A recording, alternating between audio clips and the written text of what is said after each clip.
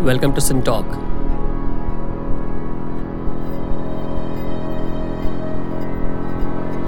The Sin Talkers around the table today discuss the many addiction games. We'll think about addiction and addictive behavior using concepts from neuroscience, psychiatry, philosophy, and economics. Are all of us equally vulnerable to addiction? What's the difference between addiction and dependence? Is the label of an addict objective? What is a hardcore addict's relationship with the body? What is the phenomenological experience of being drugged? Is addictive behavior incentive, price, context, and not so personality dependent? What then is not addictive? Why does relapse occur? And can understanding of addiction lead us to something deeper in the long run?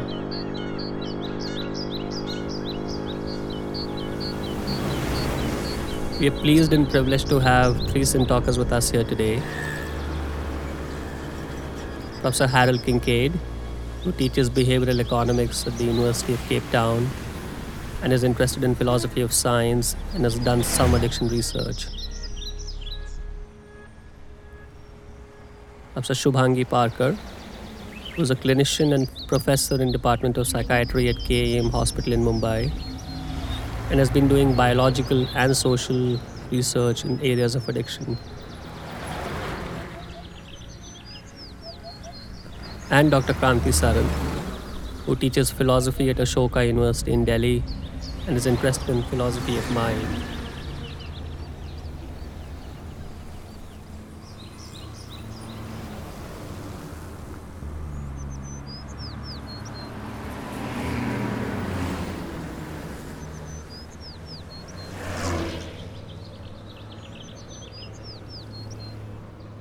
Harold, why don't we set the ball rolling with you? To understand what addiction is, when does one cross that threshold from just liking something to dependence into addiction? And what are we not addicted to and why? Just those bundle of questions, and we'll just take it from there. Okay, interesting question. I tend to think of sort of the crossing the line, and there's a big debate about whether there's actually a line to be crossed and whether addiction really is a continuous phenomena that shows up in different ways and different intensities. But for me, I tend to look at individuals who have lost control. And indicated by loss control is a hard thing to pin down in the abstract, but I tend to look at individuals who, for example, will make repeated attempts to stop using some substance or perhaps some activity at perhaps real cost to themselves in terms of spending their own resources trying to stop doing an activity, but repeatedly fail. To me, that's kind of an operational picture of when someone's crossed the line into addiction.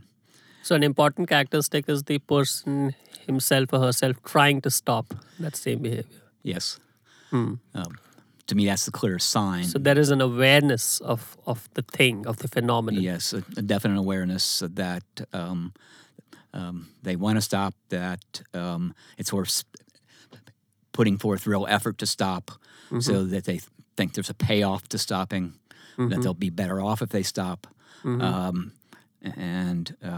expend considerable effort, but are unable to succeed.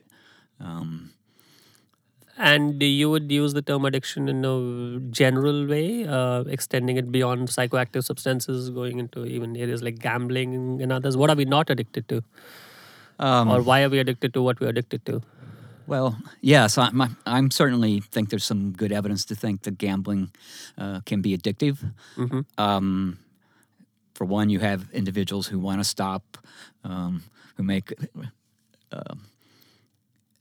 effortful attempts to stop, who fail, who think they would be better off if they stopped in a variety of ways.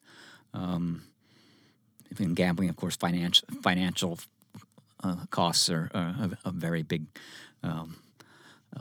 negative side of addiction. I think there's neurobiological evidence and behavioral evidence and psychological evidence that gamblers, for example, who aren't consuming any substance, so there's no substance acting directly on the brain, nonetheless, gambling is able to activate the similar neural pathways. Similar neural pathways. That's very interesting. That show up in substance addiction. So I think there's some fairly good evidence for that. So I think it's possible to be addicted without actually consuming something. But it's back to the basic idea of loss of control. So things that we do regularly and that are quite reinforcing and that we like and important parts of our lives and so on. And we're dependent in various ways, but it's not in a way where it's something we want to stop. Sure. And can't stop. Sure. And we think has bad consequences for us. So that's interesting. Shubhangi, does this resonate with you? Like this notion of awareness one hesitates to use the word problem, but awareness of the phenomenon. Does that almost always accompany the life of an addict? Clinically what I feel, many a times addicts, for example, alcoholics, are aware. They are aware of their drug-seeking behavior. They are also aware of the consequence of that. They are aware of the social and occupational problems they are facing. In spite of that, they are not able to give away that behavior or achieve the abstinence. Okay, and that's the reason why. Why? Yes. Why?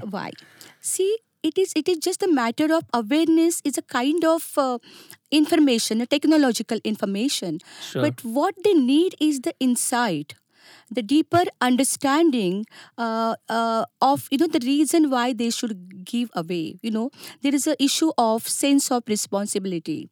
There will be issue of cultural perspective. There will be issue of need of those who are around. For example, if you take a man who is married and having family, having wife, having children, and if he is not aware the sense of the responsibility, because there is a huge difference between being aware of alcoholic or addictive behavior and being aware of the consequence of that, which they will have on those people who are dependent on them, is an extremely important perspective. Because just having the knowledge about I am alcoholic or I'm addict, it doesn't help. And where does this lie? Does it have to do with the substance, or does it have to do with the person, or does it lie somewhere in the middle? I mean, is it entirely dependent on the personal? So is it personality dependent, or does it just have to do with the nature of tobacco or heroin or cocaine or whatever that might be? There are many overlapping factors. It depends on the person who has this drug-seeking behavior. It depends upon the potency of the substance. So that behavior or that predisposition precedes that act? It does. So some of us are more vulnerable than the others? Yes, some of us are more vulnerable compared to others. Biologically. And that's unqualified, Shubhangi. That is unqualified, because 50%, I would say, of the addictive behavior are genetically originated, Sure. and it is the whole behavior is depending on that genetical perspective. Yes. Interesting. Why don't we jump to you, Kranti? I think we're opening a few questions, but you have a few remarks there. Yeah. I thought I'd jump in with some remarks about the body. But before I get to that, I was just wondering if I could ask Harold a question about the idea of loss of control, which seems central to your characterization of addiction. And I was wondering if you could say a bit about how the loss of control that we have in addiction differs from the loss of control we have in compulsive tics or fiddling or things that people often do, often with external objects, that they can't really stop themselves from doing, but we wouldn't say that they're addicted to that. And I'm just curious as to what the difference is between these two different kinds of phenomenon. Yeah, it's an interesting question. Not sure I know the answer, but it's interesting to note that in the DSM manual that categorizes psychiatric disorders, psychopathology. In the previous version, gambling, problem gambling, used to be grouped with the compulsions. And it's only in the latest DSM-5, which just came out a year and a half ago or so, that it was moved to the substance dependence. So your question is one that you can see actually probably the profession is struggling with. Yeah. Yeah. But I would think that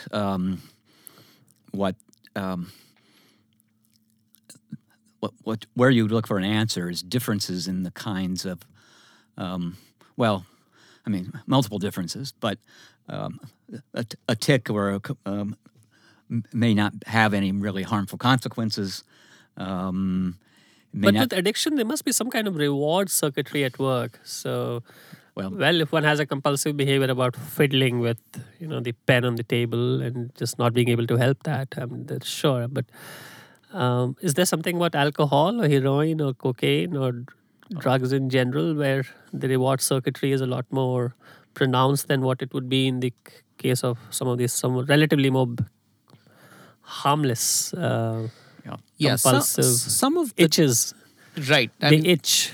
Those some of these tics come at great cost. For example, in Tourette syndrome, where people, curse. They don't mean to, but it can be very embarrassing and socially alienating for them. So, but they can't quite stop themselves. You mean curse as in use cuss words? Yeah. So I'm just curious about. Sure. Well, I think the suggestion. I'm pretty sure that there's evidence that in addiction there's this sort of reward system in the brain. Circuits involving dopamine and executive function and so on. That at least one of the current lively hypotheses is that addiction involves a certain hijacking of the reward system, right? In such a way that loss of control is the result. And I'm pretty confident that the brain circuits involved in addiction would not be the same in Tourette syndrome. I don't know actually a great deal about Tourette syndrome, but my guess would be that on brain imaging and all kinds of other indicators would suggest that different things are going on. That's very interesting. That's interesting. Why don't we go to the question of the body, Kranti? Where does the body come into all this? Does an addict have a disturbed relationship with the body? Well, it certainly seems that everything that we do, everything that we ingest, every part of the world that we come into contact with, we do so via our body. And in that contact, there is some sensation involved. And you might think that we always have a kind of reaction to whatever sensation we experience. Either we want to have more of this sensation, or we don't want to have this kind of sensation at all. Or one is indifferent, or we're kind of neutral. Yeah. And you might think that what's happening in addiction is that there's a breakdown in the proper functioning of bodily sensations in our lives.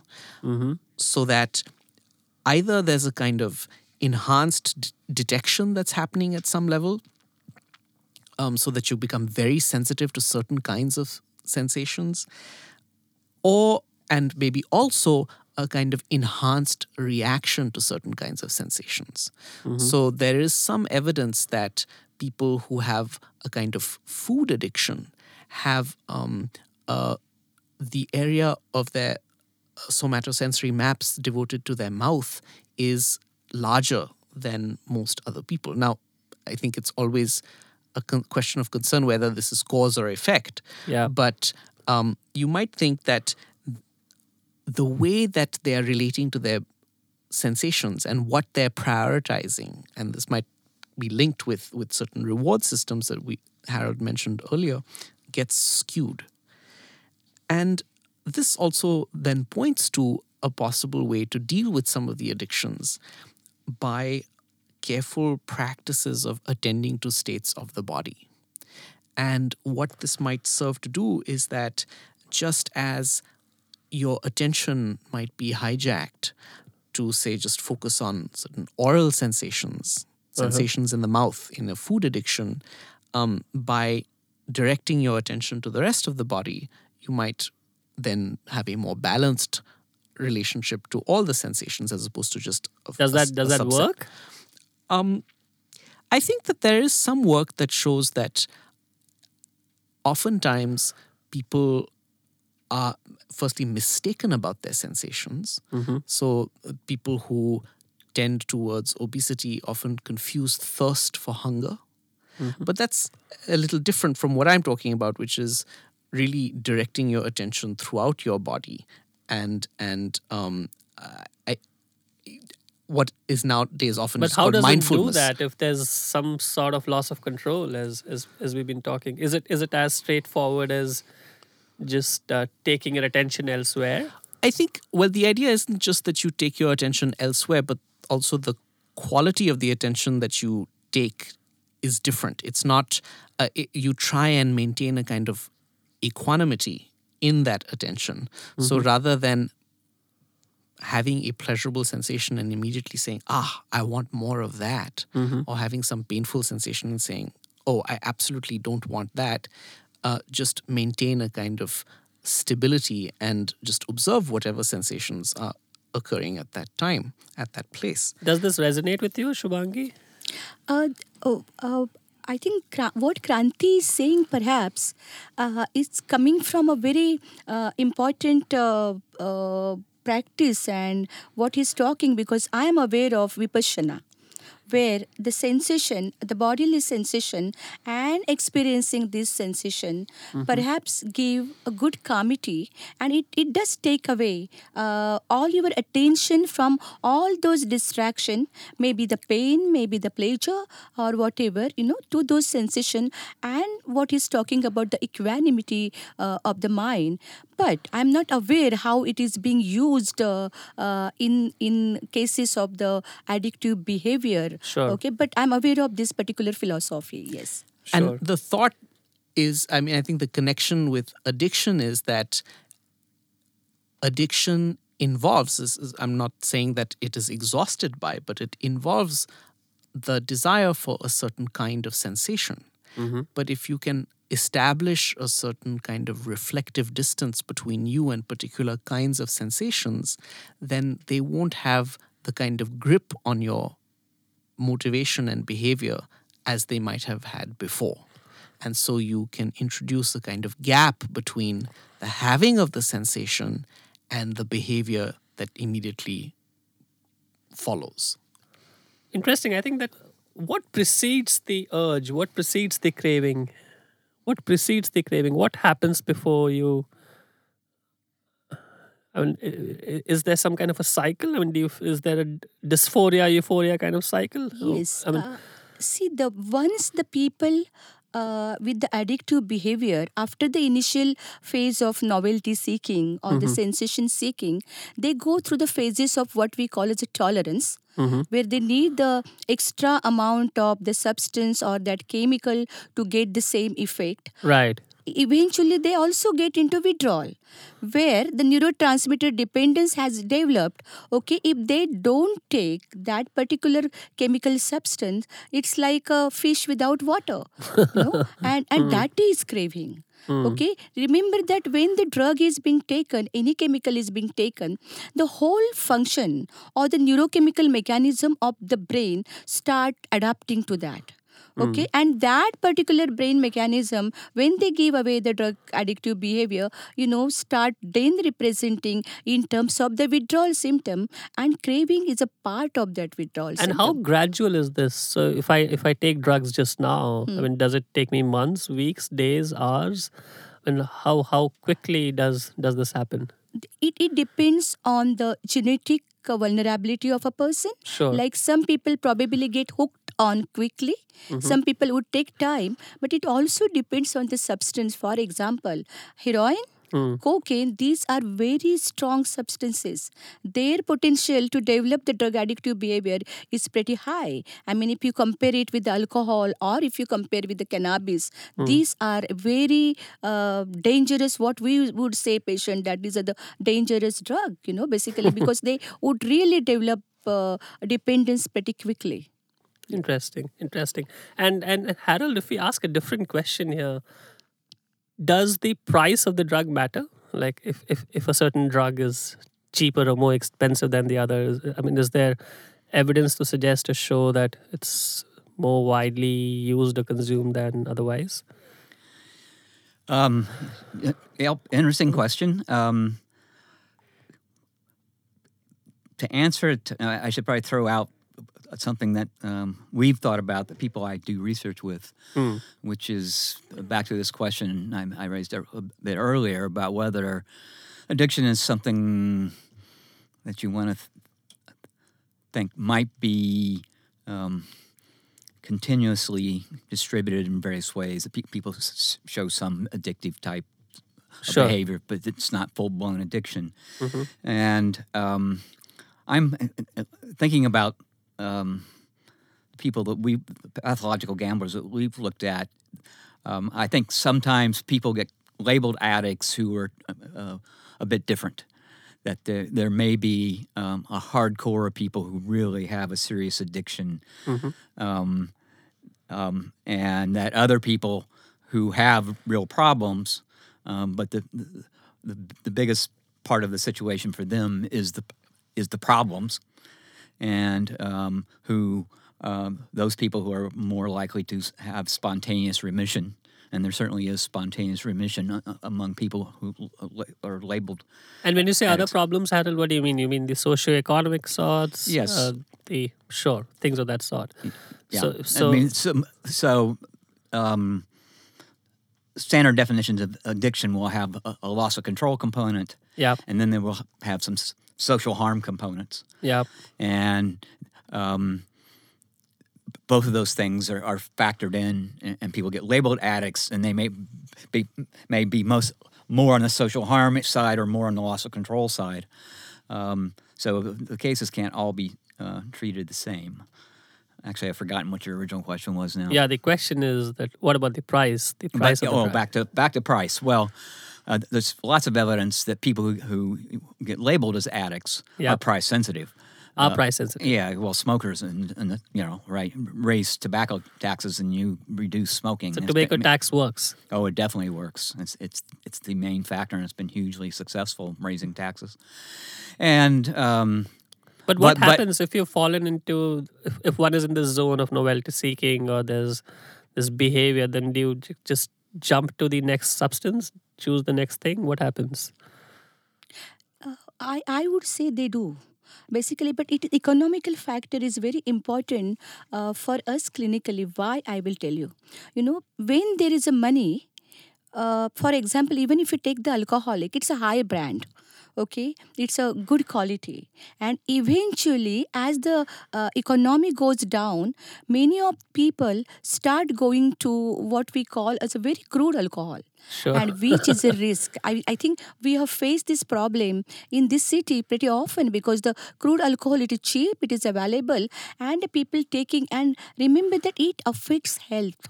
Yeah, it does. I mean, addictive behavior is a issue with the health, but when the economy goes down, when the people probably go towards the threshold of that poverty, I mean, there's a physiological manifestation to the whole thing. Of course, it's not just psychological. Absolutely, and that's what we are worried about, because the change of the substance and then going down, and using those not so good substances, and it's all going to become very difficult issue. Even in the brown sugar, if we see the mainlining, eventually when they have money, they use their own syringes. But when there is no money, these are the people then start sharing syringes. And remember that diseases like HIV or Yeah. hepatitis, it becomes a the story because of this compromised economy in the addictive behaviors. Interesting. Yeah, I mean, I should add. I think there's a fair amount of evidence that addicts are price sensitive. Now, whether the really hardcore group, the ones who made repeated attempts and so on, how price sensitive they are, I think that's an open question. But there are various treatment programs that work by financial incentives, and they have some efficacy, I think. Financial incentives, as in you get paid for. Yes, for being clean. Wow. Yes, and it's interesting to think about addiction in that sense compared to other mental illnesses. I don't know. I think the Chinese have tried this in the past, but I don't know of any good evidence that financial rewards will have an effect on somebody who is full-blown schizophrenic or manic depressive, right? You can't get them to stop the behavior by paying them. Right. And to me, that's a real sign of a mental illness. But addiction's perhaps different. I mean, addicts, may be price sensitive in the sense that they respond to financial rewards and they actually cut back consumption when the price goes up. So, And when one analyzes it or thinks about it from on a socio-economic spectrum, if you're relatively well off, have steady source of income, are you less likely to be addictive, or that's too simplistic? That's a that's a great question. What we find in South Africa when we look at people with gambling problems, it's the poor who have problems. Particularly unemployed with lots of time on their hands and a life without much novelty in it. So novelty seeking is not surprising. But then it goes back to the complication that, as I said earlier, with part of the way we define addiction involves both the loss of control elements and then these other elements about the activity having harmful consequences. And if you're poor and you're gambling away money, the consequences are much higher for you than for somebody, who's got plenty of money and goes to the casino, and perhaps that person is out of control in the same way, but the multiplier effect is lesser. Yeah. In some ways. And yeah. I just wanted to ask Shubhangi whether in your clinical work you see evidence for this idea that addiction is a response to a certain kind of psychological pain, that people indulge in addictions as a way of dealing with or masking psychological pain. It is definitely there, basically, because we do have the psychological understanding in terms of the tension reduction. I would tell you, the people who are working, in the nalas. Remember that in a corporation, we have a lot of people who are working in the nalas. Now, they get into the belief before even entering in their work that unless and until they drink alcohol, they will not be able to work there. Yeah. So here the potential alcoholic gets ready even before he gets into the job because he believes in that. Yes. Yeah. And then, of course, corporate sector, the smoking, or the alcohol as a tension reduction phenomena, or, in self-medication for the anxiety, the depression. Which is very, very important perspective, because in addictive behavior, it's not just the addiction as defined by the drug-seeking behavior or the compulsive drug-seeking behavior, but we have to go one step behind and find out, are there comorbid mental illnesses, and especially depression, which is a very important perspective, I would say, because, the alcoholics becomes alcoholic for years, 10 years, and something which is missed eventually is people just addressing the addictive behavior but not addressing the comorbid depressive illness. So at times, even the schizophrenia. So, Shubhangi, is there a possibility that one can avoid severe depression by just taking to drugs? Yes, they do that. It is a self-medication in simple words. Yeah. It is. So and you can avoid severe depression to some extent. Absolutely, by, absolutely. by Because you start treating, and as the person start coming out of the depression, the coping styles, the dealing with the stress, everything improves. The self-esteem improves. right, Okay, right. and this is a very important perspective because that's the way the depressive, especially there is a gender issue there. The male with the depression will resort to addictive behavior a lot more than women. Yeah. It's socially somewhat more Ac- acceptable to be a male addict than to be a female addict Absolutely, in yes. several societies. I think what you were saying about this comorbidity issue is very interesting because it looks like then the addiction, the addictive behavior seems quite rational because it's a successful strategy for dealing with this other worse thing. And that casts the idea of addiction as a certain kind of loss of control in an interesting new light because Yeah. you are I mean, it seems quite rational to engage in the It's a addiction, strategic even move. It's a even if strategic there's move. a certain kind of control you're giving up at some level. And perhaps this is not so harmful in the case of those who are not what Harold called hardcore addicts. But I can see how for the hardcore addicts it might lead to very destructive consequences. And But that's usually not the way we think of addiction. I mean, Yeah, usually we yeah. think that there's something deeply irrational Yeah. in addiction. Yeah. But the comorbidity point that you've raised shows that in fact there can be a fairly rational aspect to addiction. Yeah, I mean, rationalization is one of the strong defense mechanism most of the addict report. I mean, they will just tell the social stressors, or like for example, I mean, simple example, most of the nagging wife. That's why I drink alcohol. So I think the rationalization is a huge defense, as you say rightly, but it's very important from the health seeking that we have to identify the comorbid mental illnesses, which is very important. I mean, you can't treat addiction in the one capsule. Okay, it's a capsule made up of underlying psychopathology, which is very important perspective. tell me, Shubhangi, what do the addicts think of each other? I mean, are they good friends with each other? How does it Oh. go? Or you know what I mean, and you know where I'm coming from. Yes. Remember that. I mean, it's not a very cohesive community. I Yeah, would say. sure. So- I think if you see alcoholics, if you see brown sugar addicts, we very often find that they don't like each other. The brown sugar addict feel that the person is really insane alcoholic. The behavior is uncontrollable and no social kind of commitments. While alcoholics they label brown sugar addicts or heroin addicts as criminals. Does that And- make sense to you, Harold? Because there's an intersubjective side to this whole thing, right? Almost Does that make sense to you? Like, what rationally should an addict think of another? And I know it's not like there's a club for addicts. It's not easy to go here with them. Well, yeah, so I'm not sure I have a general view on that, but gambling may be a bit different in this regard. It's frequently It's more you're frequently gambling gamble with others. with others against others, right? So Yeah. some Yeah. forms of gambling are inherently sort of a social sort of process, and That's very interesting. And smoking is even more social because you don't smoke against other people, you smoke with other people, right? So there really is this, and with smoking, people really identify with fellow smokers in a Yeah. way that Yeah. But why don't we pick up smoking for a second? Nicotine.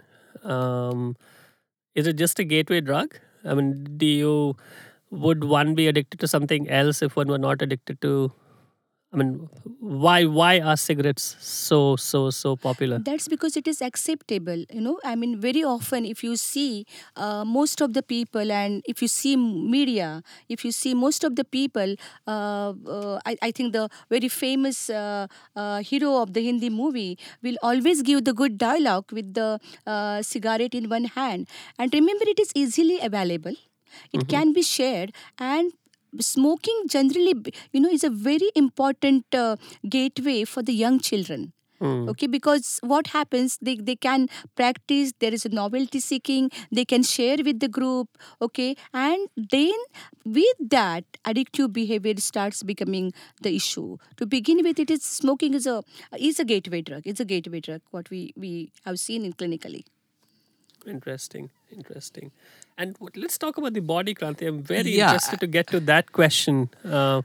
Actually, just Is there something interesting there about the nature of the body itself? well, I mean, there are always interesting things about the nature Sure. of the. I mean, just in the physiological changes that you Yeah. experience. But since you raised this issue of smoking, and I have recently restarted and then quit smoking. I was at a friend's birthday party a few months ago where he handed me a cigarette, which I haven't touched in a very long time. And I had it and I enjoyed it thoroughly. And I started smoking again for a period and then I stopped. But one of the things that struck me in this period was a kind of forgetting that happens with addiction. Firstly, when I started having the cigarette, I realized I had forgotten how pleasurable it was to have a cigarette.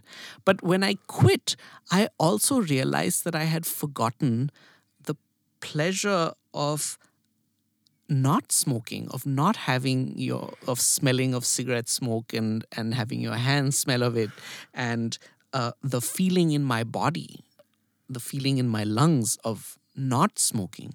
And I'm just curious as what the other symptom. Why does relapse happen? Yeah, and I'm actually wondering whether in this puzzle of spontaneous remissions that Harold talked about, we don't understand why people spontaneously get over some of their addictions.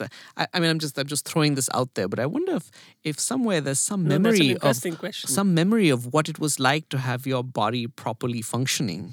That becomes operative at some level. This is purely speculative, but Why does relapse happen, Harold?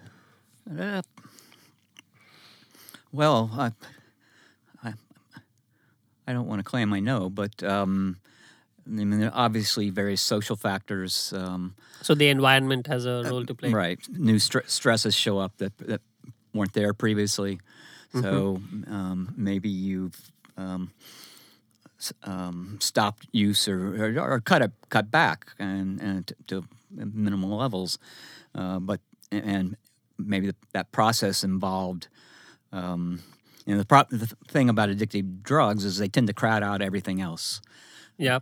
And other rewarding activities go away, and the drug becomes the only source of satisfaction. And so, changes in your environment or changes in coping styles that allow you then to diversify the range of things That's interesting. that bring you satisfaction, and then you have environmental changes such that that support structure goes away. That may well be part of the story for sure. And in this context, just in terms of strategy of how to go at it, is harm reduction a better strategy, or you try to eliminate, or does it work differently in different cases? Well, that's a big controversy, I think, within among people who treat addiction and study addiction, I would be inclined to think that for different individuals, different strategies may be better, right? It may be, Alcoholics Anonymous may well have hit upon something that for certain subset of individuals, there's just no harm reduction possible. But it may be for other people who get labeled as addicts, but who are more on the social problems end than the loss of control end. Right. Loss of control. Harm reduction might be a more reasonable strategy, right? I mean, in the United States, and I can't imagine this phenomenon doesn't show up in elsewhere in the world. It's quite typical for 18 to 22-year-olds to consume lots of alcohol, and in quantities that would count as addiction, in a way. But they typically get over it, right, and back to maybe they still consume, but to safe levels and so on. So, interesting. So our tolerance levels are different. So there could be people, as Harold pointed out, who consume inordinate amounts of the substance and they're relatively fine compared to others. And does that resonate with you, this entire notion of Yes. elimination versus harm reduction? See, ideally, it should not be drug addiction at all. The abstinence will be a very idealistic goal Yeah. for anybody who is interested, in intervening with the addictive behavior. But here we have to understand that there is some sort of problem, individual problem or personality problem or emotional vulnerability. Like I know addicts, who have after 10 years of the abstinence, with severe life social events like losing somebody who is dear or the debt, they have got into that critical dip in terms of their coping style. So it is always a matter of the high risk situation at one end and the coping strategy the person has at another end, and then how much support you have, basically, because suddenly all those cues dealing with yourself, in the stressful situation comes back, and addictive behavior is one of that. Like what Kranti said, that he was in that atmosphere, the friend offered, but that was in the pleasure seeking. It is even more worse when one is in the critical condition or in the the conditions where you have lost a lot in the life, and then that helplessness, then that dysphoria, probably compel a person to go back to those cues which gave pleasure years back. Okay, so this is a very, very sensitive issue, and we have to really erase this addictive behavior when the lapse take place. We shouldn't even wait for the relapse. Hmm. Hmm. Hmm. And when you're in that zone phenomenologically, when you're a hardcore addict, is there memory of that experience at all? Because there has to be some memory of that experience, but Yes. because that's why you seek it again and again. But are there phases of it that you just don't remember? Is it almost No, like a we dream? have to understand, with almost all the factors of genetic vulnerability, social, environmental factor, the basic to that is a learning model. Okay, and the conditioned learning, operant learning, where your pleasure seeking behavior is dependent on your drug taking behavior, is always alive. So that's the reason why we always call addictive behavior as a lifelong problem. Okay, I mean, if you give up and 5 years later you said I'm free of addictive behavior, no, it won't. It's like a commitment throughout the life. So anytime, these models of the learning will start operating, and that's what we have to understand. The whole learning procedure is a very much a part of the pathology in development of the addictive behavior. Interesting. That sounds tough. It is tough. It is It tough. must be tough for somebody who is genetically predisposed, Yes, has threshold levels which are not so high, absolutely. and enjoys doing heroin. Yes. So it's not easy. Yes. It's certainly not easy. It's very challenging. It's not easy because do you empathize with your patients at all? I do. You do? I do. Because eventually, if you keep that whole associated behavior, which may be even hardcore criminality or whatever, ultimately you start seeing a helpless person, who probably is struggling, but is not able to give up. And that's where we have to really empathize with the patient. Yes. And yes, Kranti. I just wanted to pick up on something that both Harold and Shubhangi have mentioned. Yeah. Harold talked about how addiction crowds out other behaviors. Other pleasure-seeking Yeah, behaviors, yeah. And Shubhangi also talked about the ways in which addiction can take over someone's life. But it seems that there's this very important aspect of addiction which involves a skewing of value, right? What has value in the state when one is not addicted and what has value Yeah. in the state when one is addicted, those look very different. Yeah. And there's a kind of potentially very damaging skewing of what has value in the world. And this is connected with what you were talking about also, Shubhangi. And I think that that's also very interesting because there's a deep change in someone's ethical vision as they go deeper in the grip of an addiction, as what they will see as being a behavior that is valuable to do, who they see as valuable at all, what actions they think are valuable. Yeah, yeah. And I wonder whether any kind of reflection on that, or as Shubhangi, you were saying earlier, it's not good enough to know that you are an addict, but you have to also recognize the consequences of your actions on other people. And that is a kind of moral knowledge that you have to have. But you can't be reflecting on your addiction alone. Like, you have to be a reflective sort of a person, even generally. I mean, would you agree?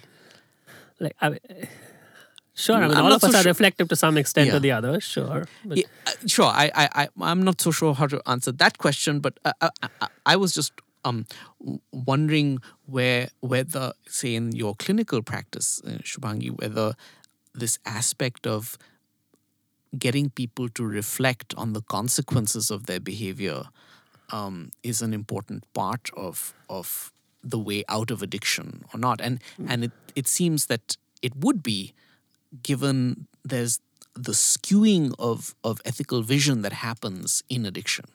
But it looks like they're aware already. Yeah, it is a very important consideration and or concern you have got in Kranti, basically because see, morality and the sense of the responsibility that we see is fired in a very chronic addictive behavior. For example, alcoholic who knows that he's not giving a penny at home while he's responsible for his children, for his wife, and he's not realizing that. And here comes the whole perspective of the moral values in terms of existing in this society. Okay, and that definitely is fired. So to get that back, it really is a lot of effort, because that of course needs a lot of family support. That also needs a lot of commitment from the clinician.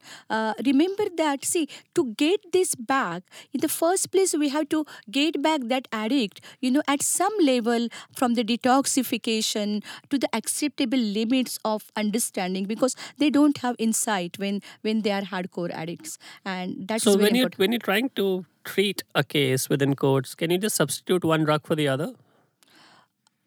We do like to do that. I mean, it's a very honest thing, because, for example, if it is heroin, we would like to get methadone in. Now, why do we do that? Their whole concept of the harm reduction come. Because, see, it sounds pretty unethical, but here, when you are giving something legalized, all those complications which are coming, like, you are lost the job, you are not responsible family, you are in antisocial problems, the criminality is there, all that then starts coming. So it's a whole issue of minimizing the harm to the individual. And it works. Substitution therapy works. It works. I mean, we have rolled over methadone program for last 2 years, and we have found it works. I mean, even the hardcore addicts, coming regularly, and then when when families see the change in the behavior,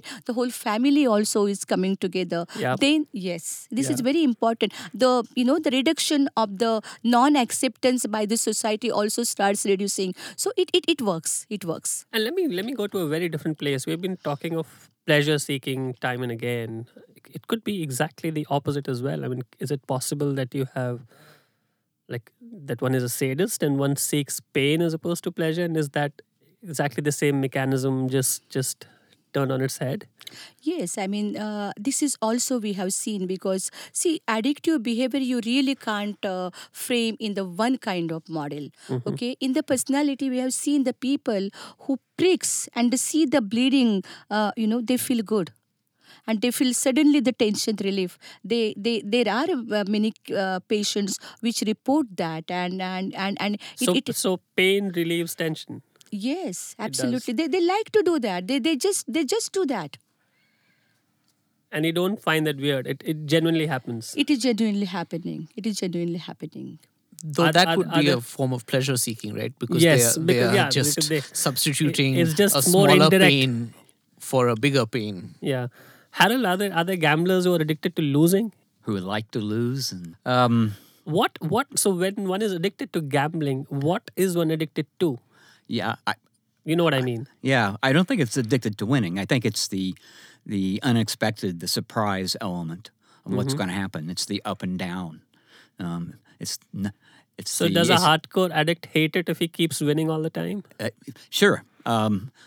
Yeah, I mean, I think there's probably pretty good evidence if the games were set up such that you always won. No, there's none of that surprise about what's happening is there, and it's the unexpected. In a way, it's a form of novelty seeking, right? Quite Yeah. special kind of. So random reinforcement is a very powerful sort of mechanism, and no, I think if you set up the slot machine so people constantly won, people would go there for economic reasons, of course. Right.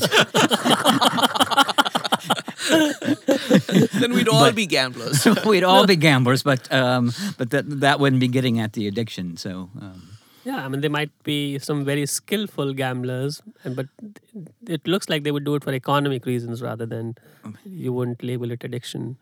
It's interesting. And within the world of addiction itself, how complex is that world? Are all like so gambling? What do you gamble on? You just gamble on random games and other. How complex is that world? The world of gambling. yeah, it's quite interesting. I mean, games of skill tend not to be tend not to be so addictive. It's back to the random reinforcement, the unexpected, the surprise. So slot machines seem to be really powerful in that respect. There's a video of a robbery in a casino in Las Vegas. Yeah. And the security camera catches the robbery, and the robbers are telling everybody to lay down on the ground and to pass their wallets.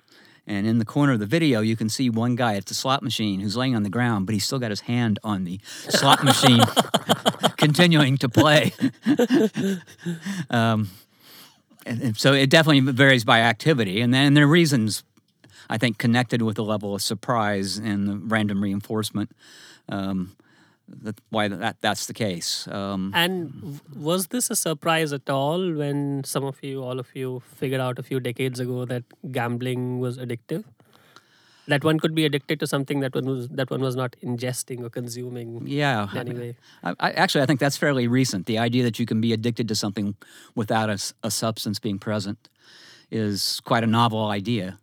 And some of the people I work with argue that, in fact, gambling addiction then is really the purest form of addiction because it's just the reward system in the brain that's being manipulated without the substance. So it shows that there's that, at least for some people, an inherent ability of the reward system to you can just turn it on and off, Yes. more or less. Yeah.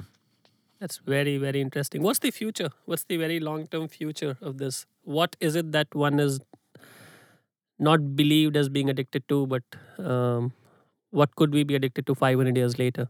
Kranti, I'm not sure about specific things that we could be addicted to, but I want to just stick my neck out and propose that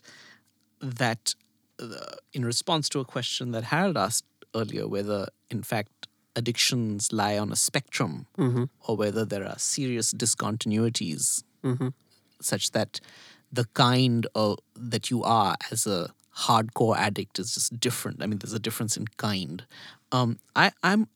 I suspect there isn't. That in fact, that there really is a continuous spectrum. The spectrum might be very, very broad, in which case somebody who's at one extreme end of the spectrum really is going to look radically different than one person at the other end of the spectrum. And I think that our concept of addiction is going to expand. We've already seen how it's expanded from addiction to chemical substances, to things like gambling, which are not any kind of substance at all.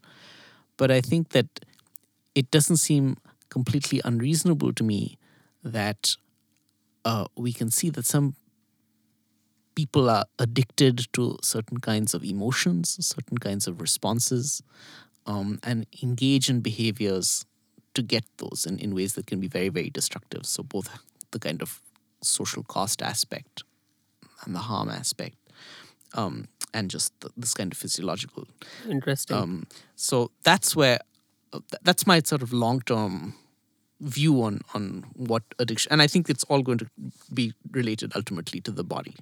Shubhangi, what's the rarest form of addiction that you've seen? I think lots of us or lots of people are addicted to heroin and cannabis. That's fine, but is it possible to have a very unique form of addiction? Because I mean, I think Harold spoke about this pure form of addiction in gambling. So it just looks like I have seen couple of patients rather, who use the snake and the snake poisoning. snake balls. Poisoning. I mean, that's something which was really mind-boggling even for us.